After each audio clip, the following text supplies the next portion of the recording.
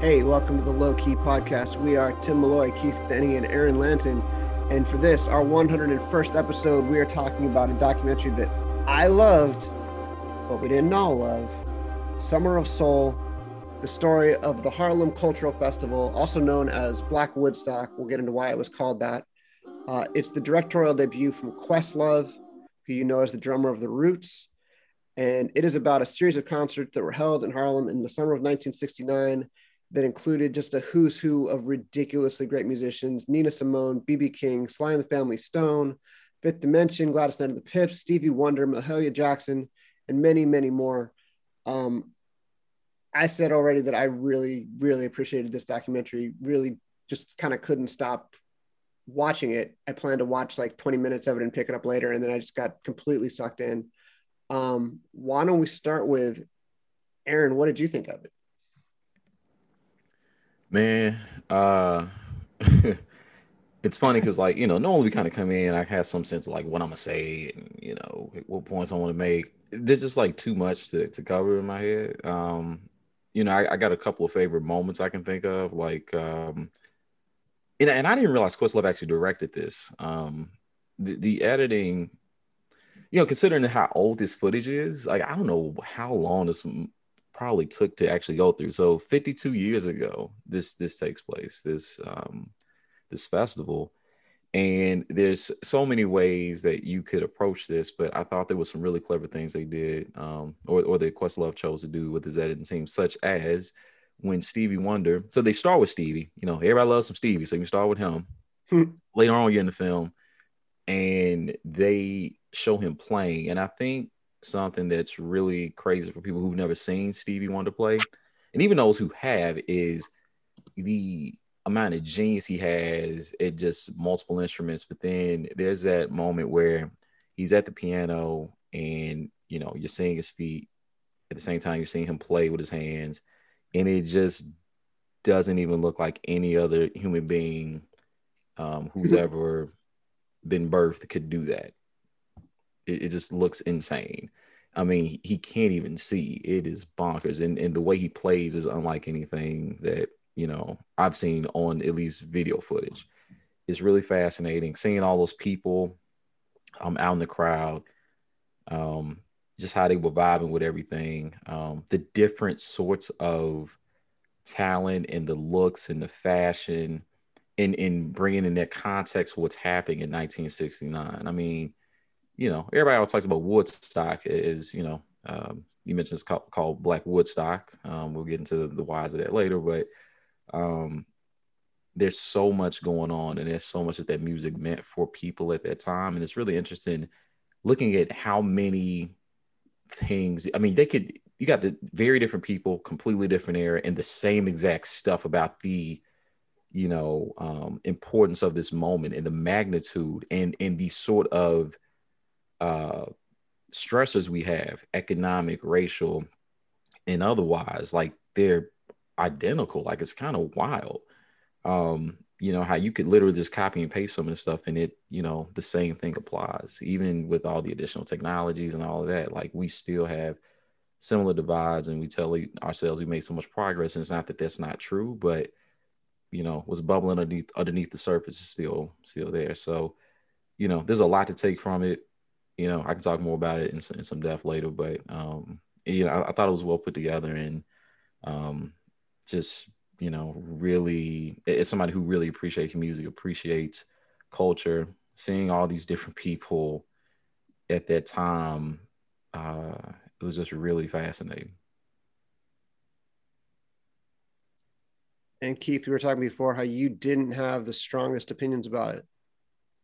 Nah, I think I don't know. It might just be a personal bias. It was one of those films where for me it's like I feel like I wanted to like it more than I did, and I just wasn't feeling it.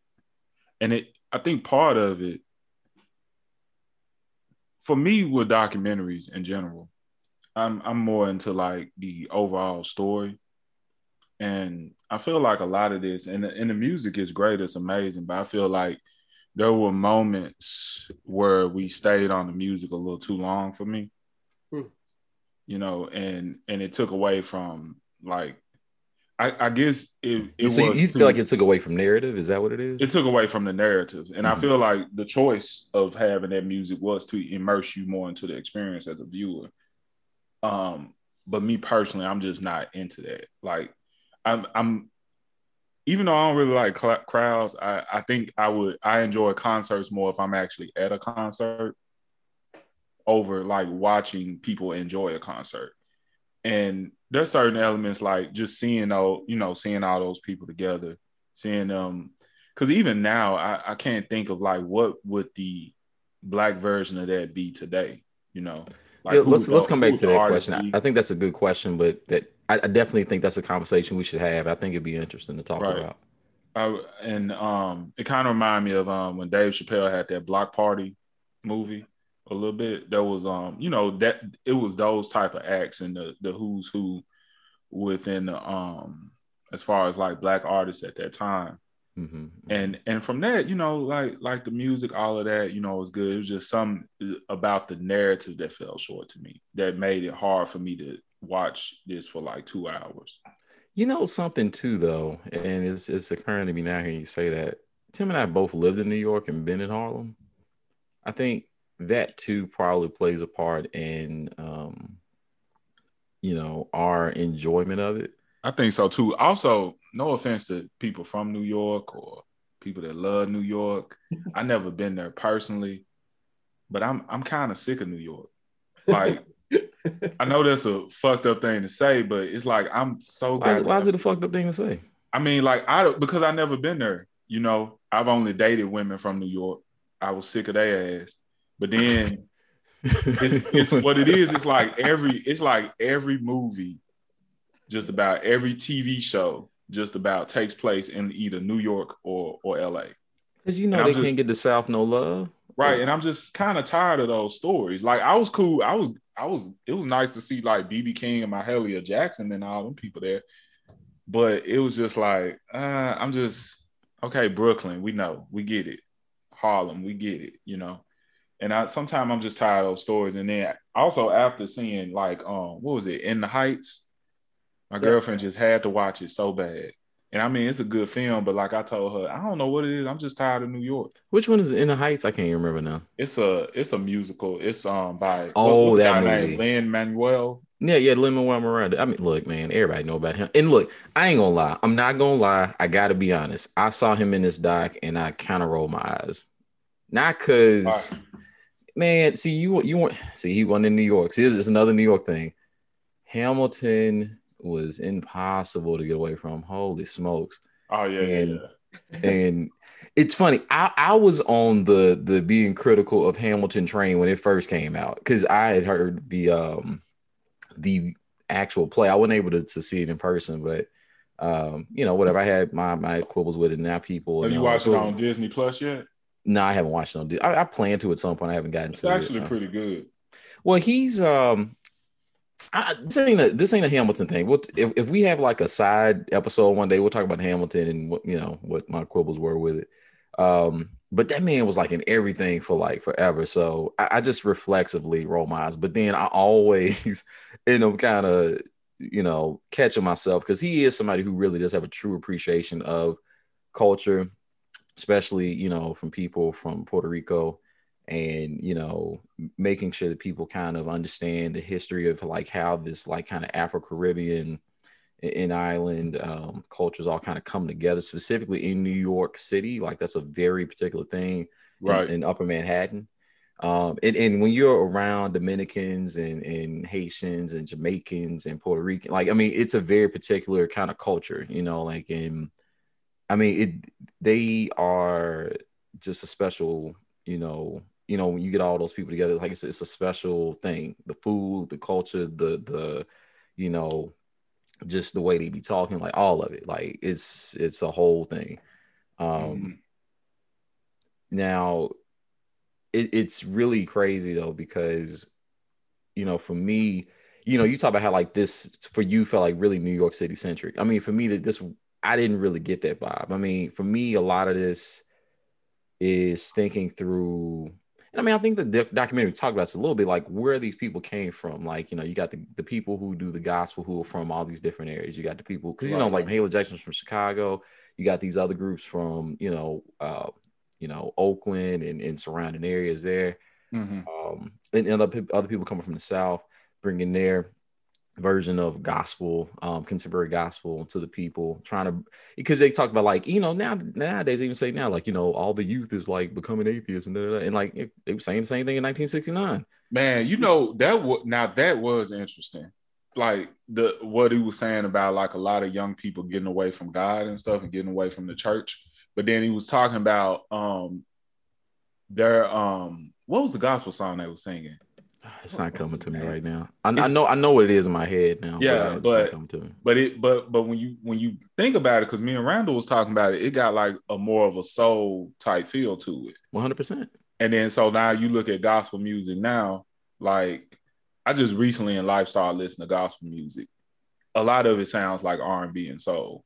Yeah. And then you also got hip hop gospel too.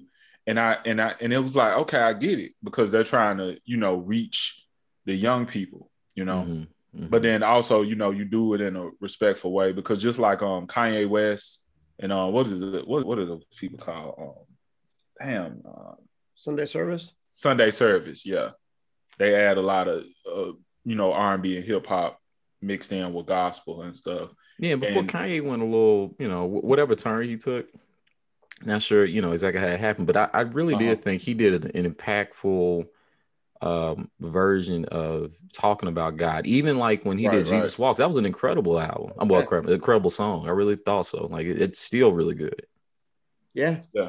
And I think what I noticed even with them, for example, like if you look at certain videos of people putting stuff on YouTube, it's people that's like agnostic or atheist that is like just listening to that kind of at least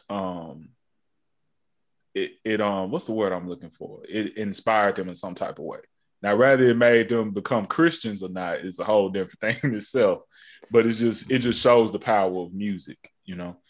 Yeah, and remember, as you're talking about the power of music, I mean, at one point, and it sounds hyperbolic, but like this is a thing that's been true then and other times too. That like part of why they wanted to do this is that they were concerned they'd have another riot similar to they had the year before in the summer, you know, after King was killed. So, you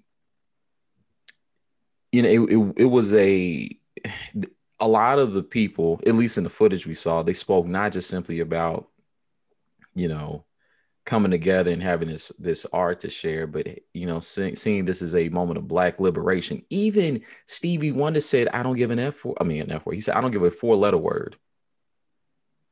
Closest I've heard to Stevie Wonder cussing. You know what I mean? And it's one of those things where like they came there with a purpose, not just simply to share their art. I mean, he was 19. He hadn't made like a lot of the music that we know is like the super duper cold stuff. And it still was on point. And I know that man could play the drums like that when he got Stevie Wonder plays like 8-9 instruments. That dude's ridiculous. Yeah, forget how good Stevie Wonder is. I listened to Intervision driving around like about 2 weeks ago, and it was just like, what in the fuck is this? I still listen to songs of the Key of Life like at least every other month, the whole thing back, you know, front to back. Have y'all ever heard that song? It was a song he sung at Michael Jackson's funeral. They won't go where I go. Yeah, man, that song, it'll put you in tears. I don't care if you could be a stone cold thug. Man, the one of the coldest songs he wrote was oh my god, I'm not sure. I'm Part-Time Lover. Using the right title. No, that's fun. No, I was thinking of I'll Be Loving You. Yeah, I love that John too. That man said, "I'll be loving you to 8 times 8 times 8 is 4." He just came with so many cold bars, like just back to back to back. I mean, forget Wayne, forget Jay, forget before them. The maestro was Stevie. Just put bars back to back to back. But then to even see people like, you know, Max Roach, I said they just were bringing out the hitters, you know. Like over and over. Gladys Knight, Nina Simone, like, and then they even had, you know, where I really my jaw dropped, and I just did not see this coming. They had different acts who were like stand-up acts come up. Yeah. Like when I saw oh my god, not her name's escaping me. Because I mean, she is like a staple of like early stand-up for people. And God, what's her name? Moms. Yes. Yeah. Dude, I saw her and my jaw dropped. Who that? Moms Mabley. Yeah. Oh, yeah. I couldn't believe what I was seeing. They were able to bring acts. Like if you could just imagine somebody, they got them there, you know, except Jimi Hendrix. And Tim, actually, you had a story you're putting up a Movie Maker about that. Could you just kind of like give everybody like a quick rundown of why Jimi Hendrix wasn't present? Yeah, I think it kind of goes to the heart of what this festival was supposed to be. And the thing you said about how Questlove told the New York Times that at its heart, the reason the city supported this festival so much is because they really did think that it was going to keep the peace and it was going to protect property. And one reason that Jimi Hendrix didn't play, he wanted to play. He asked if he could play, and he was turned away for being too radical. So that quote is open to interpretation. What does too radical mean? Is it too musically radical? Yeah. Somehow politically radical? And I kind of tried to puzzle it out in this story because the most radical thing that we see in this documentary is the Nina Simone reading the poem by one of the lost poets, where she asks, "Are you willing to kill?" Jimi Hendrix never said anything that could be, I mean, that could be construed as radical. It could be construed as just an artistic statement, but I don't think Jimi Hendrix was ever as nakedly provocative as that. I think maybe it's a performance from a performance standpoint. Yeah, he was the type of person to burn his guitar and stuff, right? Well, Jimmy was certainly a very, you know, look, at Woodstock that year, that's where he performs. Star Spangled Banner. First off, Jimi Hendrix was showing his whole ass. I mean, as far as like his ability, playing with his teeth, playing the Star Spangled Banner, you know. But like Sly and the Family Stone are like pretty like out there and dramatic and stuff. They're like provocative performers, and I don't think anybody's like, that's too wild, we can't do it. Well, he was doing war songs though too at the time. The thing about Hendrix, and I tried to get into this too, being like a lifelong Jimi Hendrix fan, I always assumed this guy is like anti-Vietnam War. He's probably like very left, but he's also a veteran of the 101st Airborne pretty recently before he becomes like Jimi Hendrix, because he died at 27. And then I think he as trite as this sounds, I think he supports the troops and he supports these guys who are over there who don't necessarily want to be there. Yeah. And is thinking of them. But I don't know if he ever takes a strong like pro or anti-war position. And the idea of him taking a pro-war position sounds crazy, but I don't think he ever like came out and said, I don't know if he ever came out and said explicitly, I'm against the Vietnam War. Because when Dick Cavett asked him, you know, what was up with that performance of the Star Spangled Banner, he says, you know, I had to sing it in school. I just played it. It's just a song. Like I just performed it. And he said, you kind of did it in an unorthodox way. And Hendrix says, no, I don't think it's unorthodox at all. I thought it was beautiful. So I think you can look at his version of the Star Spangled Banner as like it's one of the greatest things I've ever heard. You can look at it as a criticism of the United States, or you can look at it as like a celebration of the freedom of a country that lets him make a piece of art like that. But yeah, I think it's more the latter. And I would think he would consider himself somebody who loved his country, flaws and all. And not that he accepted those flaws for what they were, but that, you know, he's not afraid to acknowledge that those flaws exist, but, you know, at the same time, embrace, you know, what Obama used to say, like, you know, it's like aspiration, like what, you know, what we can become. Like, I forget exactly how you would always put this stuff, but you know, it's like, you know, what America aspires to be, like these promises that we choose to, you know, uphold or say that we uphold, like, you know, constantly trying to reach that. I feel like that was more what he was going for, you know, but you know, what was really cool too, though, was seeing, and I knew about what time period this was. So seeing David Ruffin up there, Yeah. Oh yeah, that was pretty. Was really funny. Yeah, Because I'm this like, is I right don't see after. the Temptations up there. See Man, him? that made me think about what the movie. Ain't nobody came see you, Otis. Y'all ain't shit without David Ruffin. Man, that's my favorite part of the movie. We gonna call it David Ruffin and the Temptations. Man, hey, that movie's so good. I don't know if Tim's ever seen it, but oh my God, what a You movie. know that qualifies as a black movie. Hell It's yeah, like all really a Clouds black is a movie. black movie. It's Movie's definitely. fantastic. Let me Yeah, ask I the mean, white people, what movie is this? What's the name of it? it's called The Temptations. Is It was a it lighter- literally just called The Temptations? Yeah, well, yeah, it was just Oh, a wow. Temptations. I remember seeing it on TV as like a multi-part series, but I think it's just like a straight movie though. Like it's No, it was like a mini series. okay, it was just a miniseries. Because Okay, it was like it had to been like 4 to 5 hours long. dude, that's so good. You like Tim, if you like hearing like seeing some lowdown, we gonna tell all the dirt stuff. Watch that. That is some This is a good doc or this acting. is a- It's Oh, still entertaining, like to this day. Like you get to see all the dirt. Well, when I he mean- said ain't nobody came to see you, Otis, that That man was talking reckless. He ain't give a shit. It was so funny. Oh my god. I still cry when Blue died. Yeah, I don't give everything away. Like, I mean, probably some people- people ain't even seen it. Motherfuckers should know he dead. Everybody who listens to this is not black. Yeah. They don't know. Oh, okay. My bad. That's the thing about some things in this doc. It's like, can you talk about it? Is it a spoiler? Because it happened 50 years ago. That's what I'm saying. Also, Tupac is dead too, y'all. So. Man, Tupac ain't anyway. Hey, you know somebody I actually didn't for real know about was John Lindsay, by the way, the mayor of New York at the time. Yeah, I didn't want to. Pretty I chill. thought about doing like a breakout on what's up with this guy, but I didn't want to white center it. You know what I mean? Yeah, white savior.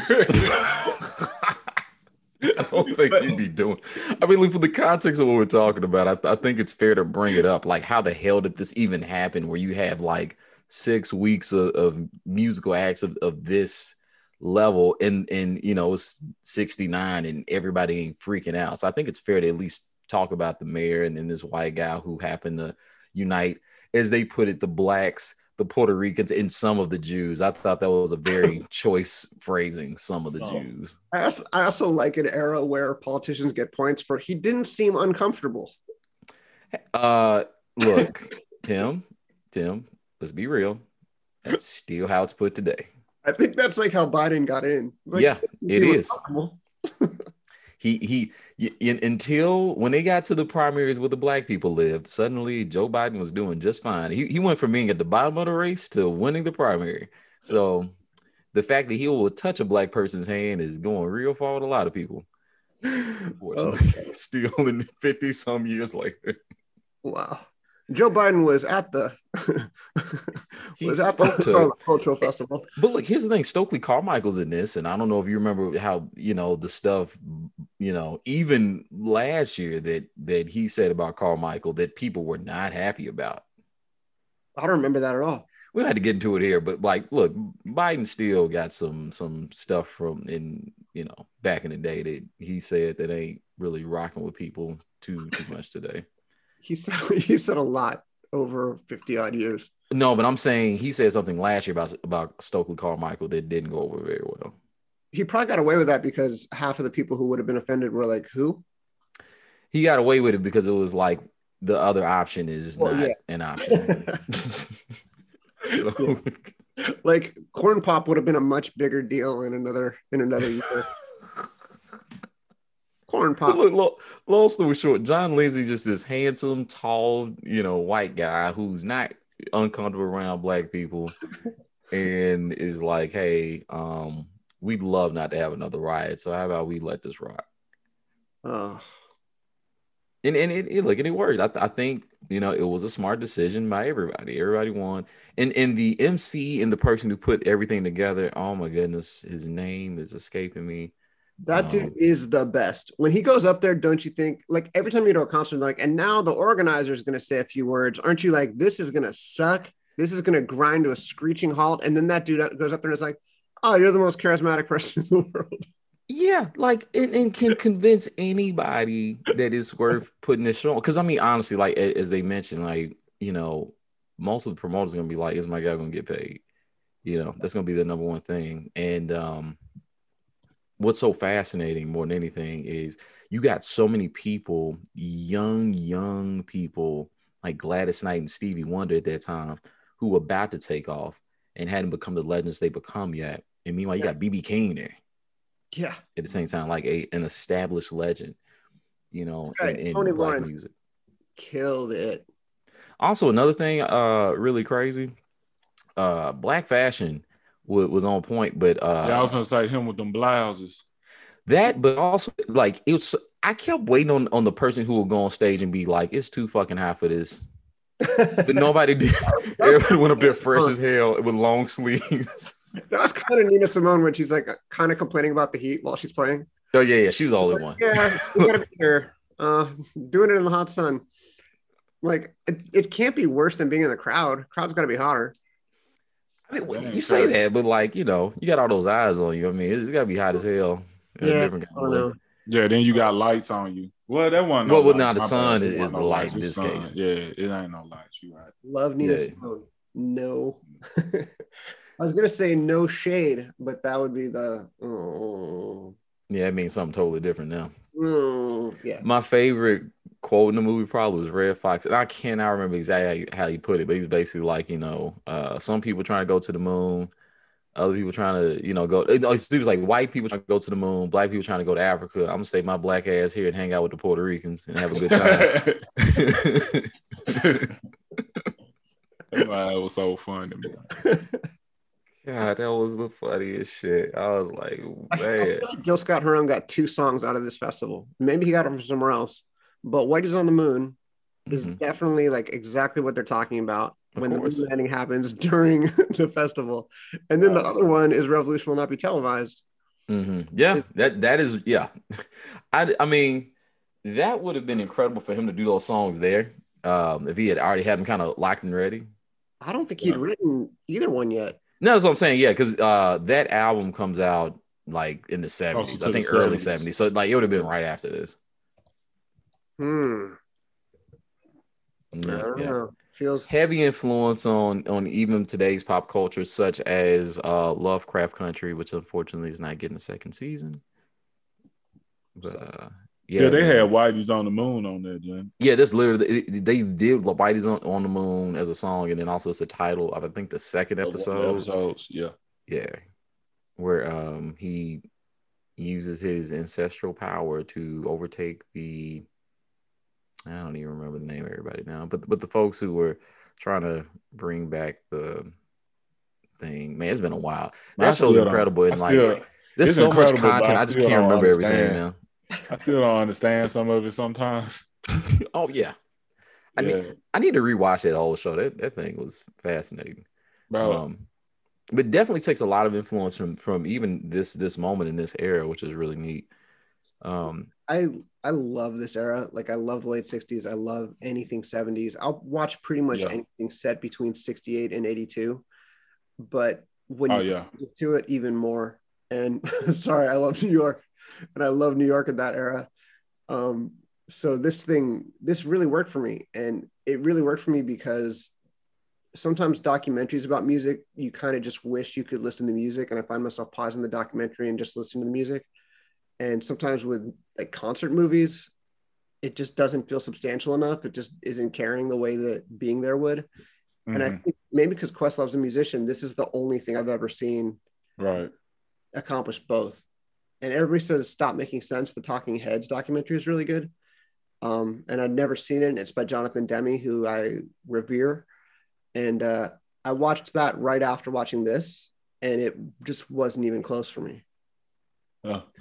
You know, one thing I thought was cool too. I mean, we've seen other docs do this, but having people who were present kind of go back and tell a story about a concert from 50 some years ago, and they can recall, you know, all this different stuff about it. But that one guy who they started with, who was a young kid when this happened, I was, you know, it was weird because I wasn't alive when this happened, but, you know, I felt a little like he did because I had known this festival took place. I had never seen footage of it like that. Outside of that poem that Nina Simone had read, where I'd seen it, what I think it was like called "What Happened." Nina Simone's that Netflix documentary where they talk about their poem she read with something like burning, like, you know, are you ready to like burn buildings? Are you ready to kill this and that? But it's like the rest of the poem has so much more to say than that. It's not. It sounds a lot more aggressive when you just take that one part out and say, look at how militant she's becoming and she's unhinged, and that's not even what that poem's doing. Like there is a lot of malice you can take if you just take that piece, but if you take it as a whole, there's a lot more present there than just like a feeling of malice. It's a response to, you know, potential, like your existential existence. It's also about hope. It's also about a lot of stuff, but it's feeling that whole thing that everybody in 1969 at that moment is feeling. You know, there's footage where they show like the actual police brutality taking place, and it's more brutal than we see today, you know, in a lot of ways. Like cops are beating people's ass while cameras are watching them and bloodying them, bludgeoning them, and knowing no one, there's not going to be a trial. There's no charges coming for a cop. Ain't nobody finna be putting footage together and be like, this officer's the one who did it. Like, it just didn't go down like that. So thinking about that, it's just really interesting, like how the framing of history changes some of this stuff. And when you see that guy by the end, who we start the documentary with, who was a kid, remember back on everything, and he was like, I knew I wasn't crazy, but now I know I'm not crazy because you're showing me this. Like that happened. And the fact that we can tell this story, you know, and show it proves it happened. But there's something about it that makes me feel less insane. Like I know I had those feelings, but it wasn't in my imagination. Yeah, I like the drama throughout the whole thing of why hasn't this story ever been told before? And it isn't anything as obvious as like, well, the white people suppressed it deliberately. It's almost in a way worse because this filmmaker who had all the footage takes it to all these networks and takes it to all these like filmmakers, producers, and says, can we get this put out there? I mean, Woodstock's been a big hit, and he tries to package it as the Black Woodstock to make it kind of more digestible to them. And they just tell him, no, there's just no interest in Black stories. And this is what he said when he died in 2017. This is what it said in his, I think he did an interview with the Smithsonian in like the mid 2000s, where he said pretty much the same thing. So he's been consistent on this throughout. It was just kind of that benign neglect. Like everybody just sort of said, all the white executives just said, yeah, no thanks, nobody's interested in this. And so it just disappeared and it got forgotten. And it goes back to that whole thing of, you know, the successful people are the ones who get to write the history. And in America for the last 50, well, not just 50 years, but in America, that was white people. We're just like critical race theory. Woodstock matters. Where did I see it? It was Chuck D who said, if you guys fought racism as much as you fight critical race theory, we wouldn't need critical race theory. Yeah. Yeah. I mean, but that gets back to this other thing that, you know, we kind of talked about very briefly at the start. You know, what would a, you know, so like if you tried to do something similar to this today, like, you know, we talk a lot about like the fact that there's been a lot of progress on all these things. And yet at the same time, the commodification of music has made it such that you don't see in any genre any like real kind of rebel music, you know, not just within Black music, but all music. Like it's all like packaged and sold a certain way. When we talk about like mainstream stuff, there are things that you know, kind of come out on the fringes of the internet and stuff. But, you know, we're not talking about things that are meant to really in any way move people politically any direction, or, you know, anything like that. The closest I can even think of that's come out recently is some of the stuff we've seen from Beyonce and Jay-Z, which is kind of weird, where, you know, when Beyonce did The Lion King, well, not the, is it? Yeah, but she did the Lion King soundtrack. There's like a lot of things in it. They're so pro-Black and so in your face about like just Pan-Africanism and this connection that people have. Like there's literally a song at the beginning. It's like talking about like find your way back, like find your way back to the motherland, like that kind of stuff. And it's very much about like, being confident in who you are and believing in your self-worth and all that kind of stuff. There's not a whole lot of that in modern music today. And Keith, like to your point, what would it look like today if we tried to put together some artists? I don't even know that that's something that the tenor of it would be so different, because you can't really mix, I don't think, old and new artists the same way. They just function on levels that are so different. And there's like this social media aspect. There's all these things I feel like conflict in ways that may not make it something that's possible today. But maybe I'm wrong. I don't know. I mean, it would be a very small group of artists if it's supposed to be something that raises like any type of consciousness outside of like sexuality, because like even with like hip hop now, there's this whole thing with like, artists, or they talk about like female artists, I guess. What's the phrase they use? Regaining their sexuality, some shit like that. Mm-hmm, so they make songs like so you're talking about like people like Megan Thee Stallion. Yeah, like Megan Thee Stallion making thought shit. Now, then to be clear, it's not like she only makes that kind of music. I do want to be fair to her, because even like the performance she did at the BET Awards last year, that came after the alleged shooting from whoever. But what I'm saying is, it's the music that she's known for. Sure, and that's what people are gonna normally connect her to. Mm-hmm, and then every other artist, male artist, they just talking about making money and popping pills and smashing bras and stuff like that. That's what they talking about. So it's like, who would you have really besides like older cats? But even older cats, I don't even know if we're talking about hip. Like it's weird. Like all the genres, when you mix them up, like there's not a lot of. And R&B is just completely out there. I mean, you got some good R&B artists. Like I think Her is good. I think Ari Lennox is good. Mm-hmm, and even like I still think Jasmine Sullivan got it. But man, nah, it's not like even what it was like in the 90s, I think, Yeah, and the lack of musicality. Well, I don't know. I feel like a thing happened where everybody became a little bit political, but nobody's explicitly political. So you used to have like Public Enemy that was just like, we are political. We don't mess with anything else. And then you had NWA. Yeah, and everybody, NWA mixed it up a little bit more. Right.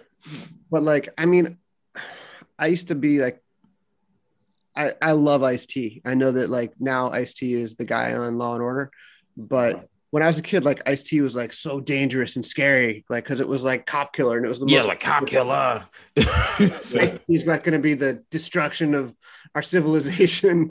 Blood will run in the streets because of Ice-T, and everything turned out fine. So for the people who don't remember, because you grew up in that era, and I know some of it, but I think you could describe it better than I could. Can you tell people the mania behind Cop Killer at the time? All right, first, there's Fuck the Police. So people freaked out about NWA, and NWA wasn't allowed to play some shows, and cops would turn their backs and stuff like that. And the FBI was investigating. The FBI like sent them a letter. And there was like a real thing of like, gangster rap is going to crumble our society.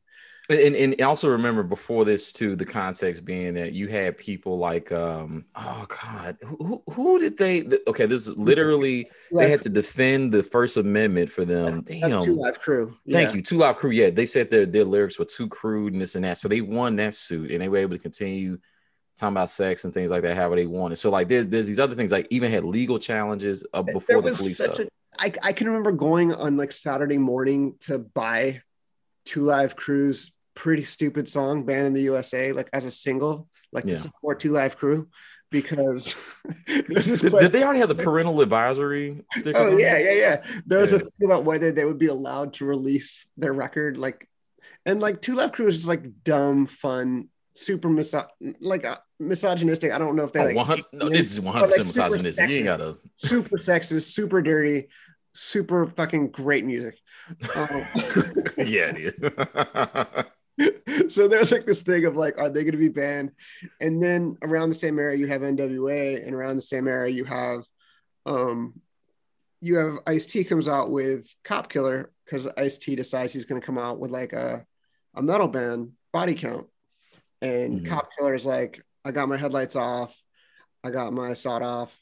I know all the words, but I can't do it right now. And it's just like, for every crooked cop, for every cop who, who harassed me, I'm going to kill cops, basically. And it's a total artistic statement. And he says so at the time. He says, like, how come Johnny Cash is allowed to say I shot a man in Reno just to watch him die, and you accept that as just artistry? But when I say it, everybody assumes that I'm literally saying kill cops.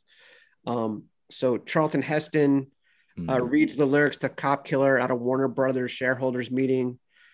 All of this just real over the top stuff. And finally, Ice-T voluntarily takes, I think kind of at the urging of Warner Brothers, takes Cop Killer off the album. Yeah, because they were starting to get like police unions like sending letters and shit to them. There was so much. It was like the Bush Quail team were exploiting this to make it like, Ice-T thinks it's okay to say you can kill cops.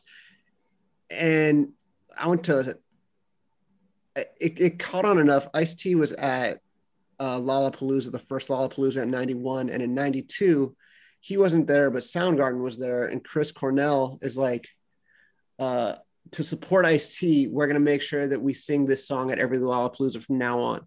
So like, I don't even remember that. 20,000 of us, mostly white kids, are singing along with Cop Killer to support Ice-T, with Chris Cornell leading it.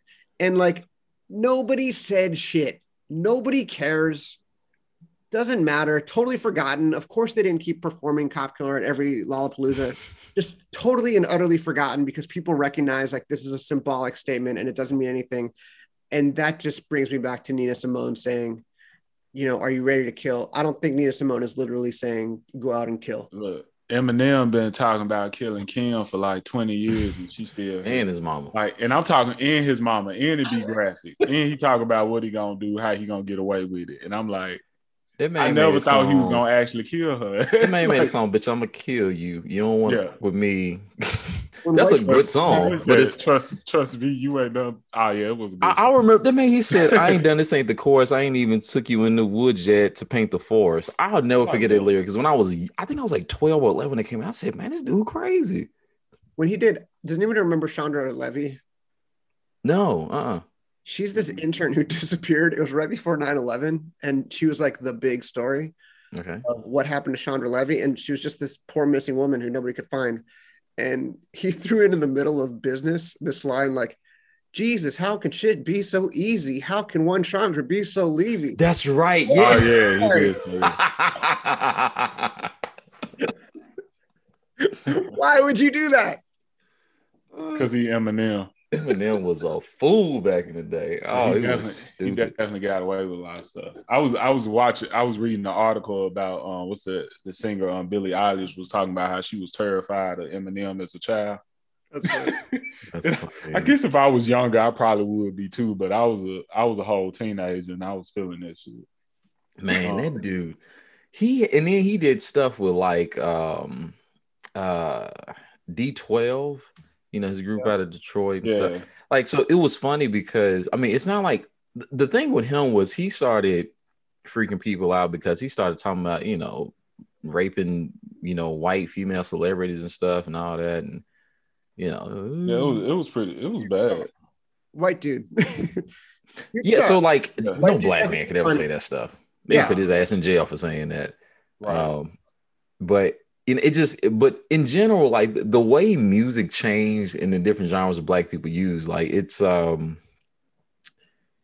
weird because now there's so much money involved. It's the same reason, like, you don't see athletes out here, like you ain't gonna see no Jim Brown and no Muhammad Ali out here doing the stuff they do, because when you can make the money Floyd Mayweather's making, you can sign, in the NBA $200-something million deals, and you ain't barely did shit. You've been in the league for like 3-4 years. You ain't got a whole lot to say about what's going on with Black Lives Matter or nothing like that. It's just too risky. Well, the NBA is, I mean, every sports league now is. I mean, that's look, like every sports league and every like major cultural figure is like a little bit politically plugged in now. But hold on, wait a minute. Let's be fair about a moment though. All right. So when Trump was in office, everything was stick to sports. Mm-hmm. And then George Floyd happened, and everybody heard this man crying for his mother while he died on video for that long. And then a lot of people let up, and then you could say what you wanted. They spraying Black Lives Matter and stuff like this on the field, on the courts, and all this. And then this year, kind of right back to the same thing. I think it's all about like what's trendy and shit. That's why I be thinking that everything be bullshit. Yeah. Because if that's the case, then all of these actors, all of these celebrities, if they would have been spoken up like a long time ago, they would have been made changes. Because look, think about how they talk about critical race theory right now. Well, yeah, but that's part of what made the changes in everybody talking about Black Lives Matter. All this stuff is because of celebrities. Well, I think what happened, I think that George Floyd video really was super traumatic for people. But what we are saying, to your point, Keith, is now. Yeah, but you mean to tell me, so Philando Castile gets shot in front of his child's mother and his child, and we listen to him breathe his last breath. Mm-hmm. And the child crying in the back of the police car and all that. I'm gonna tell you what it is. I'm gonna tell you exactly what it is. Okay. I'm gonna use this for an example. When I was in college, I had a beard. Every woman I met said, "Cut that shit off. You look, you know what I'm saying? You look like an old man." They said all this type of shit. Then all of a sudden, I don't know what happened. Every woman likes beards. Even the women back in the day that didn't like them. What the fuck happened? That's the same thing with the Black Lives Matter. Black people been getting killed forever. There has not been. The only thing changed is of course technology, but even then we still seeing people getting slayed in the street. But see, I think what the difference was. I think though, if we're gonna go deep into this, pretty much Philando Castile. I don't agree. We 100% all this stuff was stupid. He told dude he had a gun. He started freaking out, whatever. So you can make the case, even though it make no sense, that the dude feared for his life. Say he had a gun. George Floyd, he's surrounded by like 3 other cops who are like blocking, and those guys are up for their trial soon.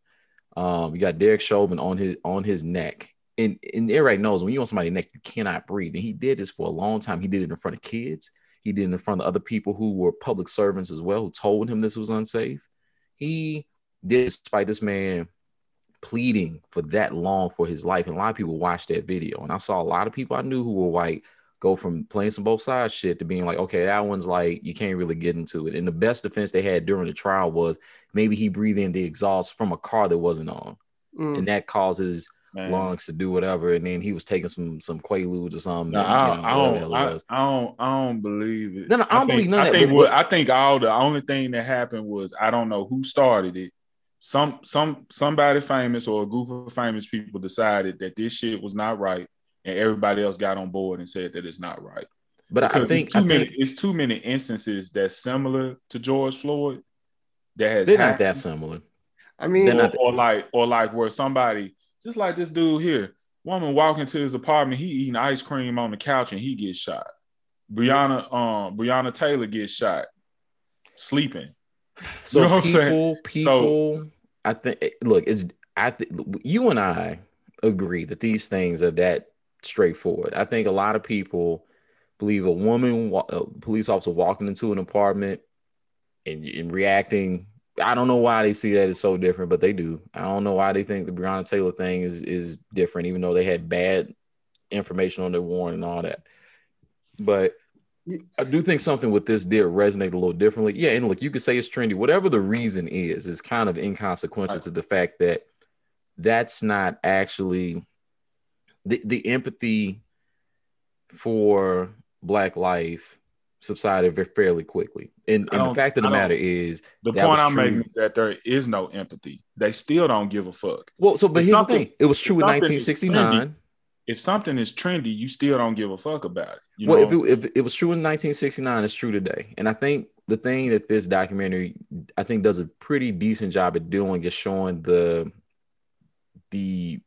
unfortunate amount of similarity between then and now as far as how the powers that be react to this stuff. I think the thing that's a little bit different is people do have more people in the corporations who are Black, who have, I won't say just a massive amount of influence, but like they listen to these people, and at least temporarily in moments like this, like they'll hear them out a little more. It doesn't last very long. We saw a lot of people get opportunities that they didn't normally get, and opportunities to kind of expand their platforms and do a little more. And they still have those. And look, they happen because of the George Floyd situation. It is what it is. And we saw that across media all over the place. I don't know. It just bothers me because what happens when it's no longer trendy? Right. Would you agree? I would say trendy. I would say it's trendy for white people. Do you think Black people have been pretty consistent with this? I mean, but Black people been used to it. Right. It's kind of like if you in an abusive relationship your whole life, that's just all you know. But it isn't like Black people went through ebbs and flows of like, oh, this isn't that bad. Like, it isn't like Black people like took their eye off the ball for decades. It's like white people sometimes put this as a priority and sometimes didn't. Is that fair? Yeah, I think so. Yeah. But I also think like a lot of times in Black culture, we are so embedded with struggle. Like, and there's other cultures that's like that too. So you come from a culture of people that's always living in the struggle. Certain stuff don't bother you the same type of way. Now, some stuff do. It adds up and it starts to piss you off like on a whole nother level. But we always been experiencing these things. Yeah, and so that's one thing that this stuck out to me too. It's like when you think about, so since 69, so we're talking about an era at that moment where you're just now kind of like my parents, for example, and they were the first generation that started getting college degrees, and that was true for a lot of people at that time. But those people, my parents, had just been born around 69. Like they were very young. They were kids. They were not teenagers. So, they have older siblings who, had started going to school and things like that. But that era has, for Black people, the first generation of people who are more consistently getting degrees. And for us now, we're like oftentimes that second generation. For some people, third generation within their families, but a lot of people second generation. And I think that also comes with some different consequences too, potentially, for considering political activism and just how you respond to these things.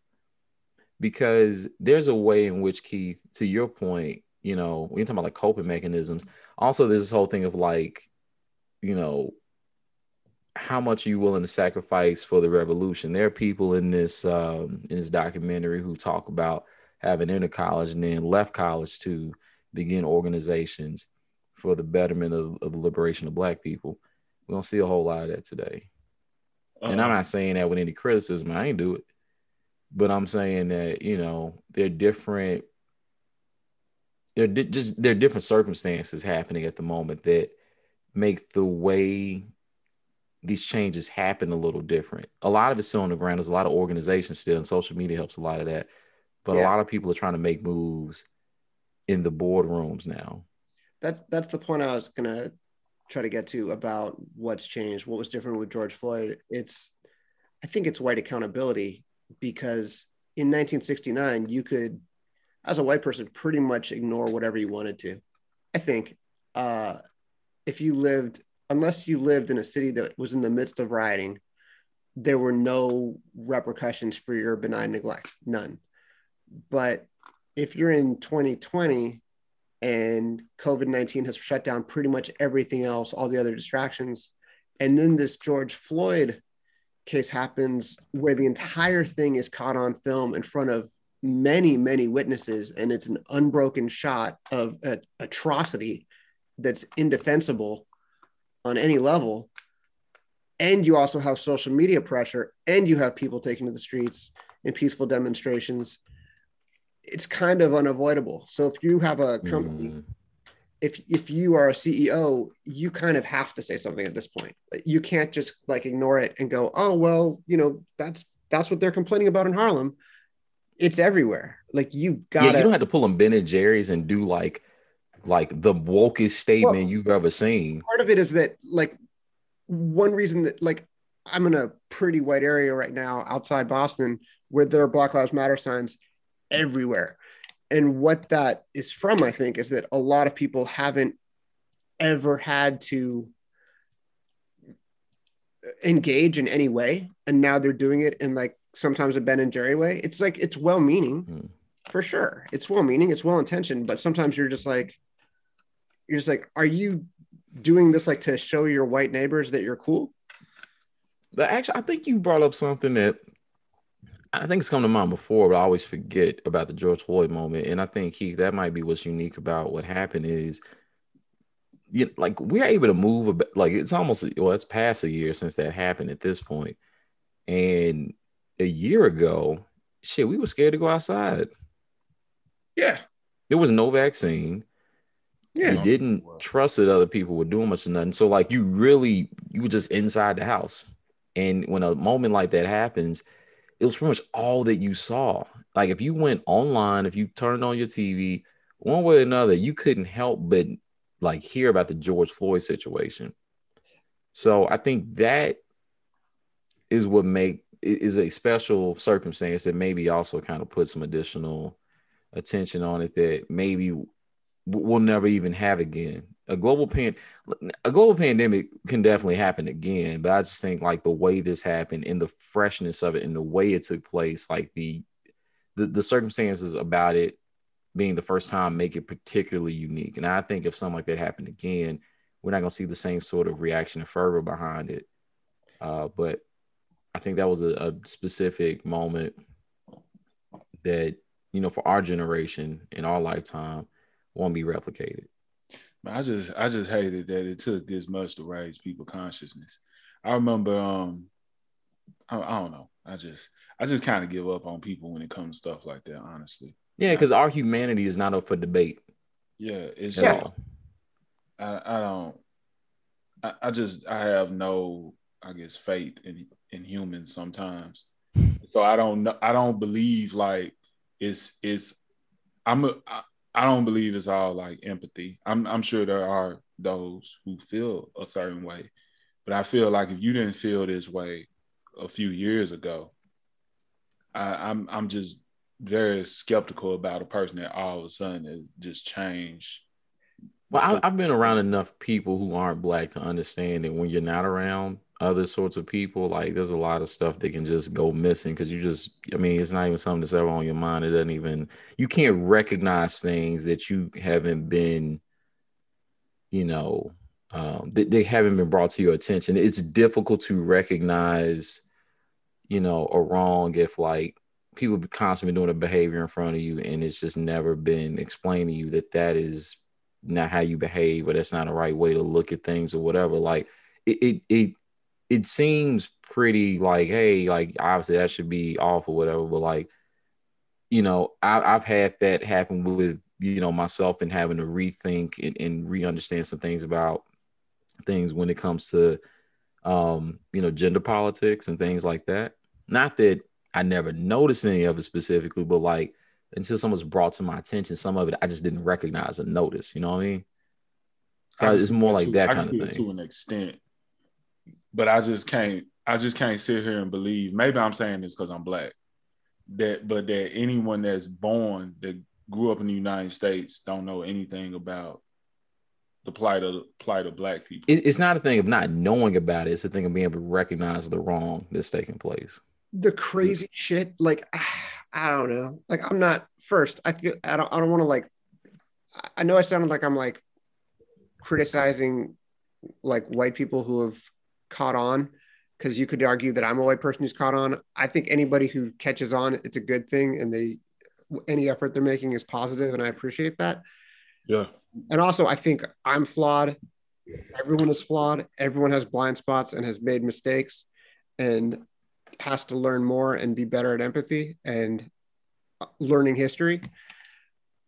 But I think you are seeing like a sloppy rollout by people who, for some of them, I think some of it is kind of new. Like there's one of the cities that's done arguably the worst job of helping Black Lives Matter is Portland, Oregon, where you have true. You have like white people who are like burning buildings, and then Fox News holds that up as an example of Black Lives Matter. And Portland is one of the whitest cities. It is the whitest major city in America.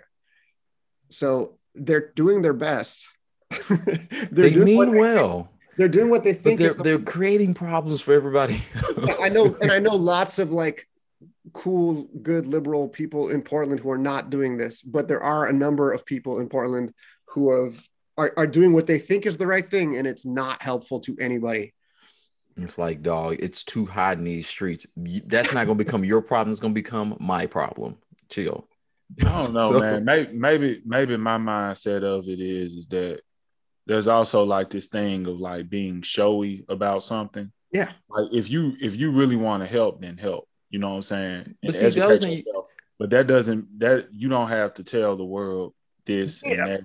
And especially if you're not even educating yourself first. And that's exactly what I was about to mention. So there's this thing too, like there was a lot of Black people going out and saying, you can Google history, you can do this and you can do that. I'm like, dog, that's how we got to this problem in the first place in some cases. Can't be just telling people to Google shit.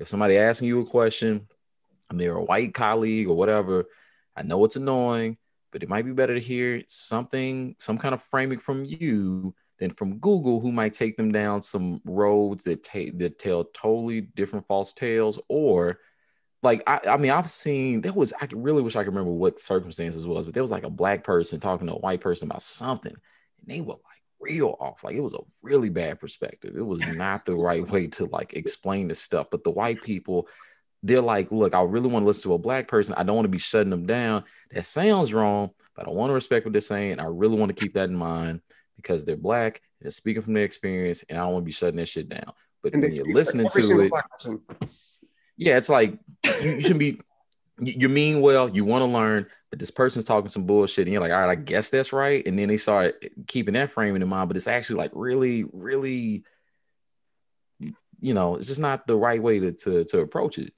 And I mean, if this is the thing, if you all about that, you'll do your deep dives and your research. That's all I'm saying. Deep dives and research is how we got some of this misinformation today. So I ain't talking about no bullshit Google search. Like if you put it like this, if you know what you know, somebody else could know what you know. You type the wrong term in, you'll go through the internet will take you to the wrong spot. No, I'm not talking about that. I'm saying there's these things called books. They still are very effective. That also have false information in them sometimes. Just the point is, how do you know what you know?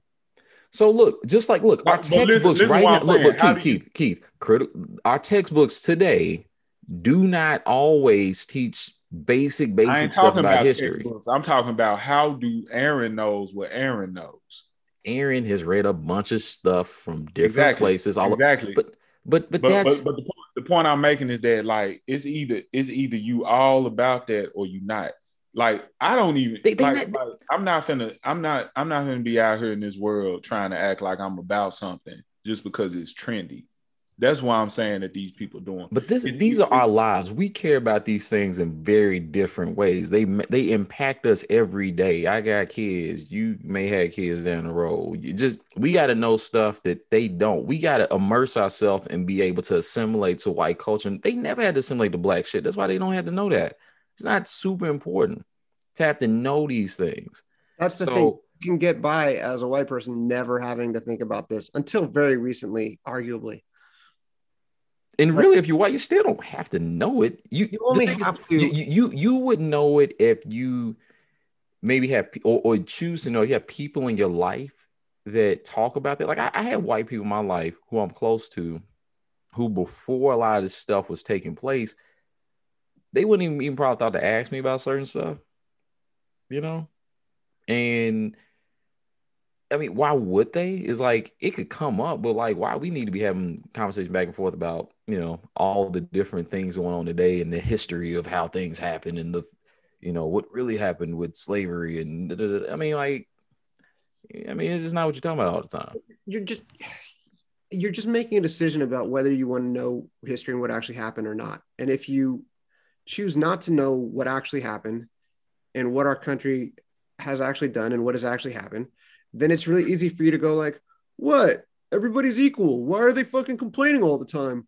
Like, it's real easy. But if you like know anything, and including slavery, Jim Crow, housing, Iran-Contra, which a lot of people still don't like talking about.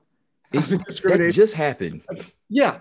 Any number of things that are redlining, any number of things that happen like within the last 2 generations, not even including things in the current generation, you just you have the perspective that you have. It's hard not to have the perspective that these are problems if you understand anything about them. And there's a risk of like sounding too strident and alienating people. But I would there's nobody listening to this right now who's this deep into this podcast who's like, I don't think racism is a problem. But like, what were you gonna say? I'm sorry. But I mean, if you can find that magical unicorn person who's actually uninformed about this and willing to learn, it's like you said, they have to go read books. They have to like go search out the right books. They have to. To be clear, there's some bad books that were bestsellers. Sure. About how to think about race and this and that. And I was like, that is not the right framing. But honestly, people are trying. It's like newspapers. You got to read so many of them that you assemble the truth for yourself. Like you take a little bit of this, you take a little bit of that. You go, this contradicts this contradicts this. This seems consistent throughout all the books. This definitely happened. That is so much work. And that's the thing. That's why I'm not criticizing people for, because it is hard to get this. If you're starting, I'm not even talking about starting from zero, because this is some complex shit. And you got to challenge a lot of the things you found to be true previously by the institutions. And just in general, oftentimes your colleagues who are not attempting to do this sort of resurgence of like in reclaiming and rethinking of what's factual even. But there's a thing nobody does where nobody goes, you know what? I don't know anything about this. I'm going to sit this one out. Yeah. Nobody ever sees that. They should. Gamers do it plenty though, actually. Like I got a friend, I got a white friend right now. He doesn't believe in like systemic racism. So but then I talked to him about it. I ain't gonna have no fool, because like I said, I'm not in this world to try to convince white people anything else outside of what you already believe. But he grew up in a town in Texas that is majority white, and all of them are descendants from Germany. So it's like his view is very, in this box. And that's just, and he never really, he lived in Japan for a while, but he mostly been in Texas. So he don't. That's a weird man. There's no history of any weird discrimination in Germany. He's actually or in Japan. Not at all. He lived in Japan for about almost 2 years or something. Like he speaks Japanese and all this stuff. But anyway, I don't really have an issue with him because he never tried to be something outside of what he is and try to understand something that he does not completely understand. But now, is he open to have a conversation? Yeah, he open. I don't think he gonna just go through and start studying race theory out of nowhere or nothing like that. We talk about reading books and this. I just don't even think it take all that. I mean, I think sometimes that's information you can get over your lifetime. Right. It's like this basic idea that like, hey, maybe let's just treat folks equal under the law. That's but if you already think that they're equal, then that's the problem then, right? Well, what I'm saying is there's a basic baseline of, the law and what the law says and how it should be enacted. And so there's a difference between law and practice and law and action. There's law de jure and law something else. I can't remember all these terms right now, but basically the practicality of what happens and then what's on paper is like totally different. Yeah. I mean, but I mean, and everybody got their own biases and the way they look at stuff. Just like I know that there is an issue with like, you know, like with how both men and women are treated within society and stuff, right? Men get paid more and so on and so forth. Right. But in my mind, I feel like if I was a woman, I'd be a millionaire by now. You know, because I'm thinking like there's certain advantages to being a woman that women are not privy to, you know. But that's also me thinking from my, you know, male brain. My male brain. That's the same way I'm sure there's a white dude in Itta Mississippi somewhere that's thinking that black people got it better. Or in Douglas, I don't know shit. It's a bunch of white dudes sitting around mad about what they deserve and feel like they should get. And right. He's all this madness. Well, look, we have been talked about for probably like a half hour stuff that ain't related to the movie. It's related to the movie, but you know, not exactly. But I think this is a good stopping point. I feel like we've covered a lot of bases and on you know, just that moment in time where we are in a contemporary place, and just it's just a lot of it's just odd how many of these things thematically are still present in our country, and hopefully we'll begin to move past it, but it won't happen through the music. I think that's one thing that we have kind of centered around is that's really this funny. Can't be replicated again. I think it totally will happen through the music. That's funny. I think about like people I know who credit Public Enemy and KRS-One, like white suburban kids who say that they think about all of this stuff because of KRS-One and Public Enemy. I'm sorry, to be clear, it won't happen because of the new artists or the new music coming out. Yeah. Come on, Janelle Monáe. Well, she's like Afrofuturistic and all kind of other stuff now. Like she kind of on a whole nother wave, and like her stuff isn't explicitly political, but no, she's amazing. She's amazing. I'm not downplaying Janelle Monáe. She has good music, and like I think that's the thing. Most people don't at least have good soul music, like even like Anderson .Paak, but it's not it's nothing politically driven. Which but he made a political song after the George Floyd stuff too. Oh, he did. Okay. Yeah. And also, just for the record, when I said that I make money as a woman, it's not gonna be because I'm selling my body. Okay, sure. No, I'm just I'm glad you clarified that, because that's definitely what everyone went to immediately. Yeah, I didn't want people. Keith would dress scantily and then also keep the voice he got now and get all the jobs. And just to clarify, I applaud Ben & Jerry's and every other company that came out with an awkward statement in support of Black Lives Matter. Hey, no. Like, look, you said awkward statement. Ben & Jerry's, they wrote a corporate dissertation on the history of white supremacy and how they are not for that shit. I was all about what Ben & Jerry's was only awkward because it was Ben & Jerry's. Agreed. It was only because it was like, what? It was like, where is what's the Dave Chappelle thing about, like, where is Ja?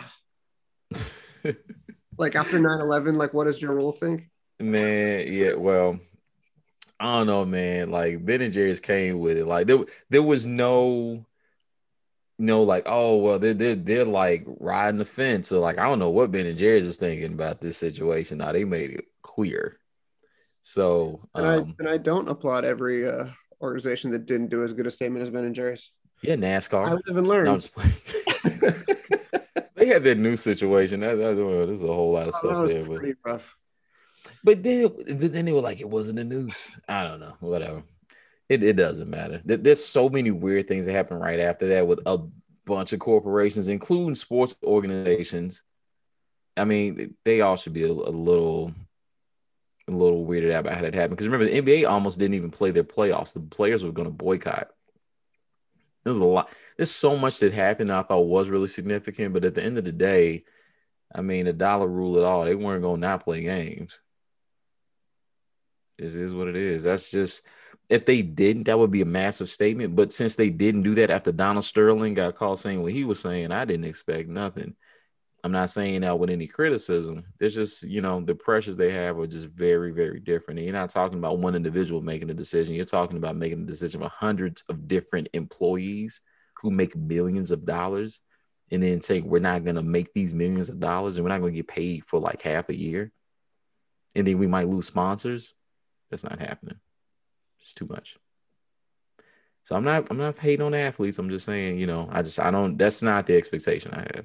Movie pitch. All the black NBA players refuse to play, and they have to send in the white players. So it's just like Rob Schneider and Adam Sandler. And he's a hooper now, Adam Sandler. Don't get it twisted. He'll do that role. Chris Paul, Kevin James. What do you think? Yeah, that sounds good. I don't know, man. I think I need some Hispanics here. Love it. Carlos Mencia. Jeremy Lin. By the way, what the NBA did, Jeremy Lin was wrong. Like the fact that he's Asian was hooping, and then they were just like, you can't be in the league. That was wrong. Just thought I'd throw that out there. See, we don't know nothing about what you're talking about. I'm spitting it out. See? So somebody listening knows. I don't know what you're talking about. There are Asian hoopers out there, and they not getting love. That's all. I feel you.